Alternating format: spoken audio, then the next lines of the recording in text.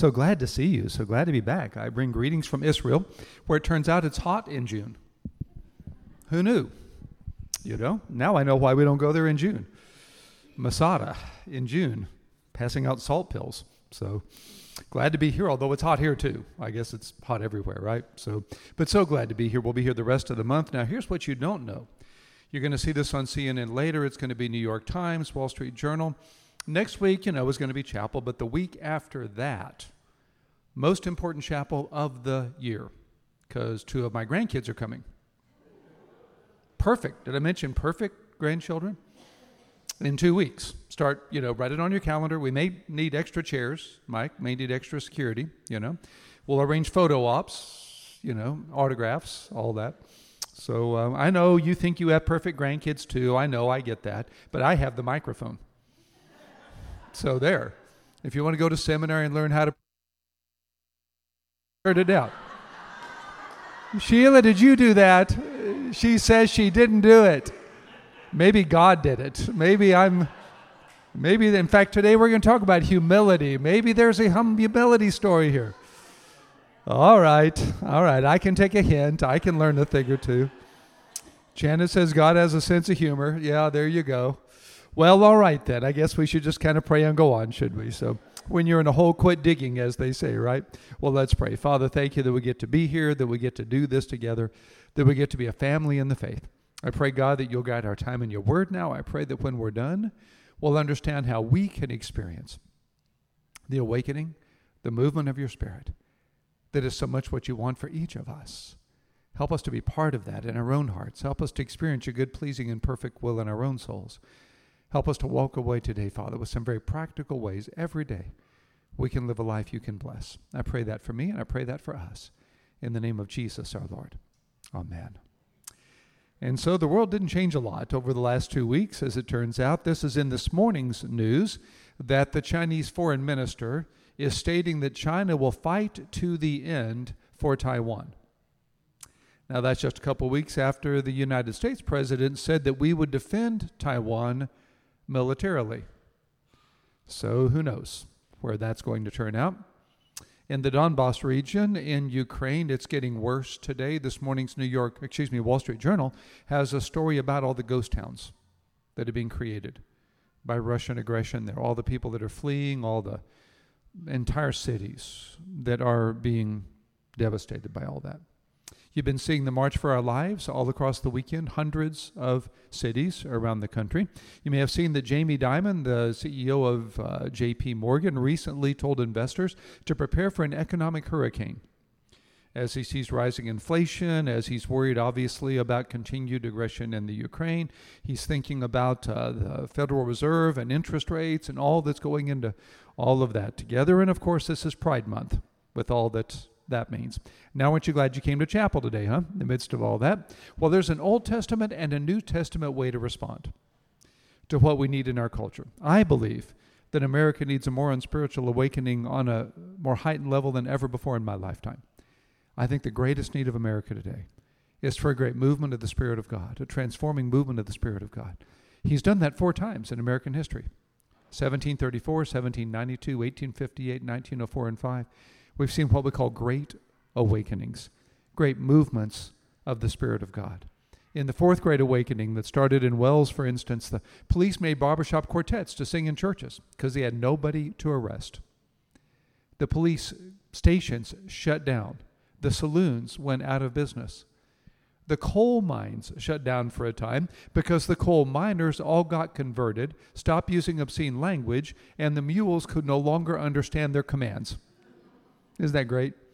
We've seen this happen in the past. We're seeing it around the world right now. We're seeing more Muslims coming to Christ in the last 15 years than the previous 15 centuries. When I was at the David Citadel Hotel in Jerusalem, I ran into Tom Doyle. We've had Tom out here in the past. He's a good friend, Tom and Joanne, given his life to ministry in the Middle East, documenting incredible stories, signs and wonders, visions and dreams, God working in the Muslim world. I was told in Beijing, 28, maybe as many as 100,000 a day coming to Christ in the underground church in China. 28,000 a day sub-Saharan Africa. 1 million in Cuba the last 10 years. God's doing amazing things in the world. How do we join him? How can we be part of all that? Well, the Old Testament offers us one pathway. If my people called by my name will humble themselves and pray, seek my face, turn from their wicked ways, then will I hear from heaven, forgive their sin, and heal their land. Heal their land. Well, there's a New Testament corollary to this that is critical to our relationship with God and each other. So we've been talking about relationships for the last number of weeks. We looked together at parenting, then at Mother's Day, then at forgiveness and receiving forgiveness. Next week is Father's Day. So in the midst of all that, today let's take a time out and talk about our relationship with God on a transformative level. How could you have more of God than you have right now? How could you and I experience the reality of God, the grace of God, the presence of God, the forgiveness of God on a transforming level right now? How can God heal our land? Well, here's the New Testament corollary to the Old Testament. This is our text very briefly today. Romans 12, Paul says, I appeal to you, brothers, by the mercies of God, to present your bodies as a living sacrifice, holy and acceptable to God, which is your spiritual worship. Do not be conformed to this world, but be transformed by the renewal of your mind, that by testing you may discern what is the will of God, what is good and acceptable and perfect. The good, acceptable, perfect will of God. So walk through it with me. I appeal to you. The Greek says, I beg you, I beseech you, the King James says. Brothers, these are Christians. This isn't how to become a Christian, it's how to live as a Christian. We do this by the mercies of God, in light of the mercies of God. Don't do this so God will love you. Do this because God loves you. Don't do this so God will be merciful. Do this because God has been merciful. In response to the mercy of God, this is what God says to do. Present your body as a living sacrifice, wholly acceptable to God. The word translated present is a technical word for placing an offering on the altar. To present your body is to present all of you. He didn't say present your Sunday, or present your quiet time, or present an arm and a leg. Present your body, he says, not once, not even once a week, as a living sacrifice. Surrender your life as a living sacrifice. Live on the altar. Surrender, be surrendered. This is what is holy and acceptable to God, and that is worship. Not just showing up. Not attending chapel, not preaching sermons at chapel, not singing in a choir, not being on a committee. God measures worship by the degree to which right now, today, we are presenting our lives as a living sacrifice to Him. That's what He's after. He's after you. He wants all of you. He wants to bless all of you, but He can only bless what He can touch. He wants to lead every dimension of your life, but He can only lead if you'll follow. He wants to use you to make a transforming difference in your culture, but He can only use what will be used. That's the key to live a surrendered life, to stay on the altar. Now, what does that mean in practical terms? Well, it means two things. First of all, don't be conformed to this world. The Greek says stop being conformed to this world. Stop being conformed to how the world measures success. Stop measuring your life by your possessions or your popularity or your performance or your perfectionism. Stop measuring your life by what other people think of you or what you think other people think of you. Stop measuring success the way the world does. Instead, measure success like this. Be transformed by the renewal of your mind. What he's talking about is spending time in Scripture, spending time in prayer, spending time in worship, walking in the presence of God, praying through the day. You have a decision, you pray about it. A challenge, you pray about it. A temptation, you ask for strength. If you fall to the temptation, you ask for forgiveness and grace. You practice the presence of Jesus. You live in the presence of Jesus. You walk through your day as a living sacrifice. And then you will be able to discern and know God's good, pleasing, and perfect will. Well, we have a problem here. We Americans, we Westerners, we have learned all the way back to Plato and before Plato to separate Sunday from Monday, spiritual from secular, religion from the real world. We have learned to compartmentalize our lives. We have learned to check the God box. We have learned to make God part of our lives, but not all of our lives. We have learned to seek all of God we want, not all of God we need. We can learn a thing or two. So when you go to Israel, you always go to the Western Wall. And when we went to the Western Wall, as we have done 30, 35 times over the years that I've led study tours over there, we always see the Jewish people there with their prayer shawls. What they call a tefillah, or tefillah. It's a kind of here I'll go a closer picture of it. It's a shawl that they wear over their shoulders and their head when they pray. 613 fringes around the edges of this shawl, one for every Jewish command. The Jews live every day by 613 commands. The observant Jews do. 365 negative commands, one for every day of the year, 248 positive commands, one for every member of the body, as the rabbis used to count that. 613 commands. And these fringes remind them of that. And so when they go to the Western Wall, or when they pray 3 times a day, we'll get back to that in a second, they have this shawl that they put over their heads and that they pray under. And you see them there when they're at the Western Wall. But they have something else they wear underneath their clothing. An observant Jew. You'll see this in Dallas. You'll see it in Fort Worth. You see it in Israel. This is a different version of a prayer shawl that they wear under their clothing all the time. If I were an observant Jew, I'd be wearing that right now. You'd see the fringes hanging out from underneath my vest or my shirt right now. They wear it between their undershirt and their shirt all the time, every day. It's how Judaism is practiced, at least in the Orthodox Jews. In America, not so much with the Reform or even the Conservative necessarily, but the Orthodox, even in America, you see the same thing. And then you see the yarmulke on their heads all the time, not just on the Shabbat, the Sabbath, not just at the Western Wall, not just on the way to synagogue. They wear this all the time. It's a constant reminder that they are under the authority of God. They want their heads covered to the glory of God. They want to be living to the glory of God. And so they wear this yarmulke all the time, what they call the kipput, all the time, so as to constantly remind themselves that they're under the authority of God. Then if you walk into a Jewish home or business, you will see a mezuzah.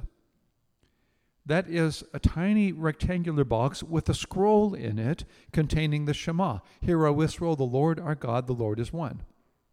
You see them on every hotel room, in every hotel, in it moved in. When we first moved into our business, where our ministry is housed now nearly 10 years ago, moved into our own office complex at essentially at Preston and Campbell Road up in North Dallas. The business, 14-story building, the building was owned by an observant Orthodox Jew in Toronto. He had one of these on every office door on the 14-story building. I love that it was there. Eventually sold the building and they took him down, and I was sorry about that. And an observant Jew will touch that box, going in or going out. This is out of Deuteronomy 6, where the Lord says, place these commands on your doorposts and your thresholds. Every observant Jewish home will have one of these. They don't separate Sunday, Monday, spiritual, secular, religion, real world. They live every day, and they wear the clothing, and they have the kippah, and they have the mezuzah to remind them of the urgency of living every day under submission to Torah, to the law of God. According to the Old Testament, there's this command, evening, morning, and at noon do I pray. So 3 times a day, the Jewish people stop and pray, wherever they are every day. We typically fly over on evening flights. It's a lot easier to get over there and sleep during the night, that sort of thing. But if you ever take a day flight over to Israel, and you have observant Jews on your flight, they will get up 3 times if the flight's long enough, and they will pray. They will figure out where Jerusalem is based on where the airplane's going, and they will face the temple in Jerusalem where it used to be, and they will pray. On the airplane, they will do this. If you employ an observant Jew in your business, they will want to pray evening, morning, and at noon, usually at 9, 12, and 3. Well, I pray every day. That's how Judaism is practiced.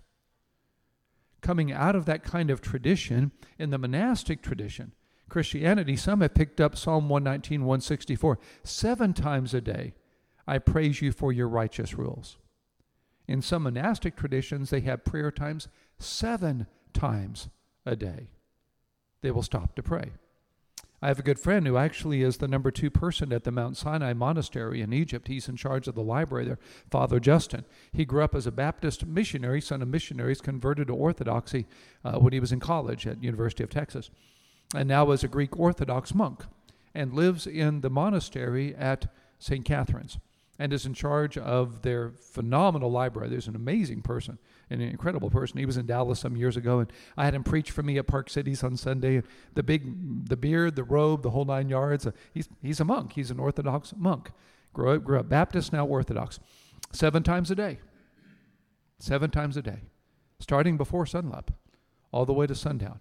He and his brothers stop to pray. This tradition of living every day and being reminded every day of being submitted to God every day. Well, the genius of all of that, the source of all of that, is Jesus' statement here in John 15. Abide in me and I in you. As the branch cannot bear fruit by itself unless it abides in the vine, neither can you unless you abide in me. I am the vine, you are the branches. Whoever abides in me and I in him, he it is that bears much fruit. For apart from me, you can do nothing. Nothing. So if you've got a vine and you sever the branches, what kind of fruit will you get? If you attach the branch to the vine 1 hour a week on Sunday morning, what kind of fruit will you get? If you keep the branch attached to the vine as many minutes as you might spend in prayer or Bible study during the week, what kind of fruit will you get? This is the way of relationships. If you only spend as much time with your spouse as you spend here in chapel, you probably don't have the best marriage, right? If you only spend as much time with your friends as you spend here, you probably don't have the best friendships. But we have bought this Western, Greco-Roman, transactional religion. Go to church on Sunday and God will bless you on Monday. And it's killing our souls. God says his plan for renewal starts with us. If my people called by my name will humble themselves and pray and seek my face and turn from their wicked ways, then will I hear from heaven, forgive their sin, and heal their land. If you want to see your land healed, start with your heart. If you want to see the conflicts in the world be different, start with your soul. If you want to see America have a moral rebirth, seek a personal rebirth. Starts with our souls. I came back from Israel last Wednesday burdened on a new level of depth that we so desperately in America need, the kind of awakening that has to start with us. I was so humbled by the Jewish people and the observancy of their lives and the way that they live under their law. I so wish, I so pray, as Paul did, that they could understand the joy of living under grace with that same zeal, with that same submission, with that same surrender, if they could only know the grace that we have. But then I realized I know that grace. Am I living under that grace? When's the last time you gave your heart to Jesus? When's the last time you got with Jesus and said, I want to give all of me to you? I'm going to write the blank check. I want to put it all on the altar. I want to present my body a living sacrifice. That's the last time you were in position to experience God's good, pleasing, and perfect will. That's the last time you were a catalyst for God healing your land by healing your heart. Why not today? I appeal to you, therefore, brothers, by the mercies of God, present your bodies as a living sacrifice, wholly acceptable to God as your spiritual worship. Do not be conformed to this world, but be transformed by the renewing of your mind, that by testing you may discern what is the will of God, what is good and pleasing and perfect.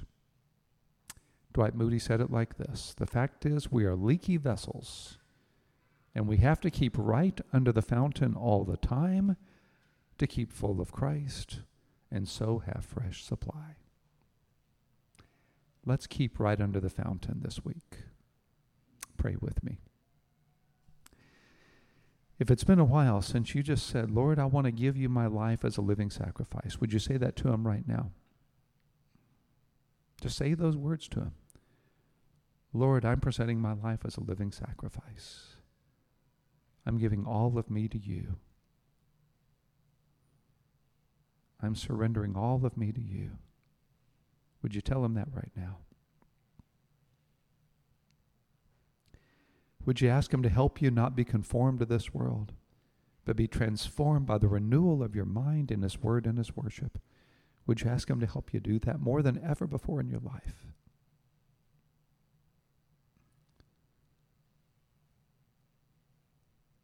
Now would you ask him to use your life this day and this week, your influence this day and this week, as a catalyst for the moral and spiritual awakening we need so desperately? Praying for God to heal our land by healing your heart. Would you pray for that?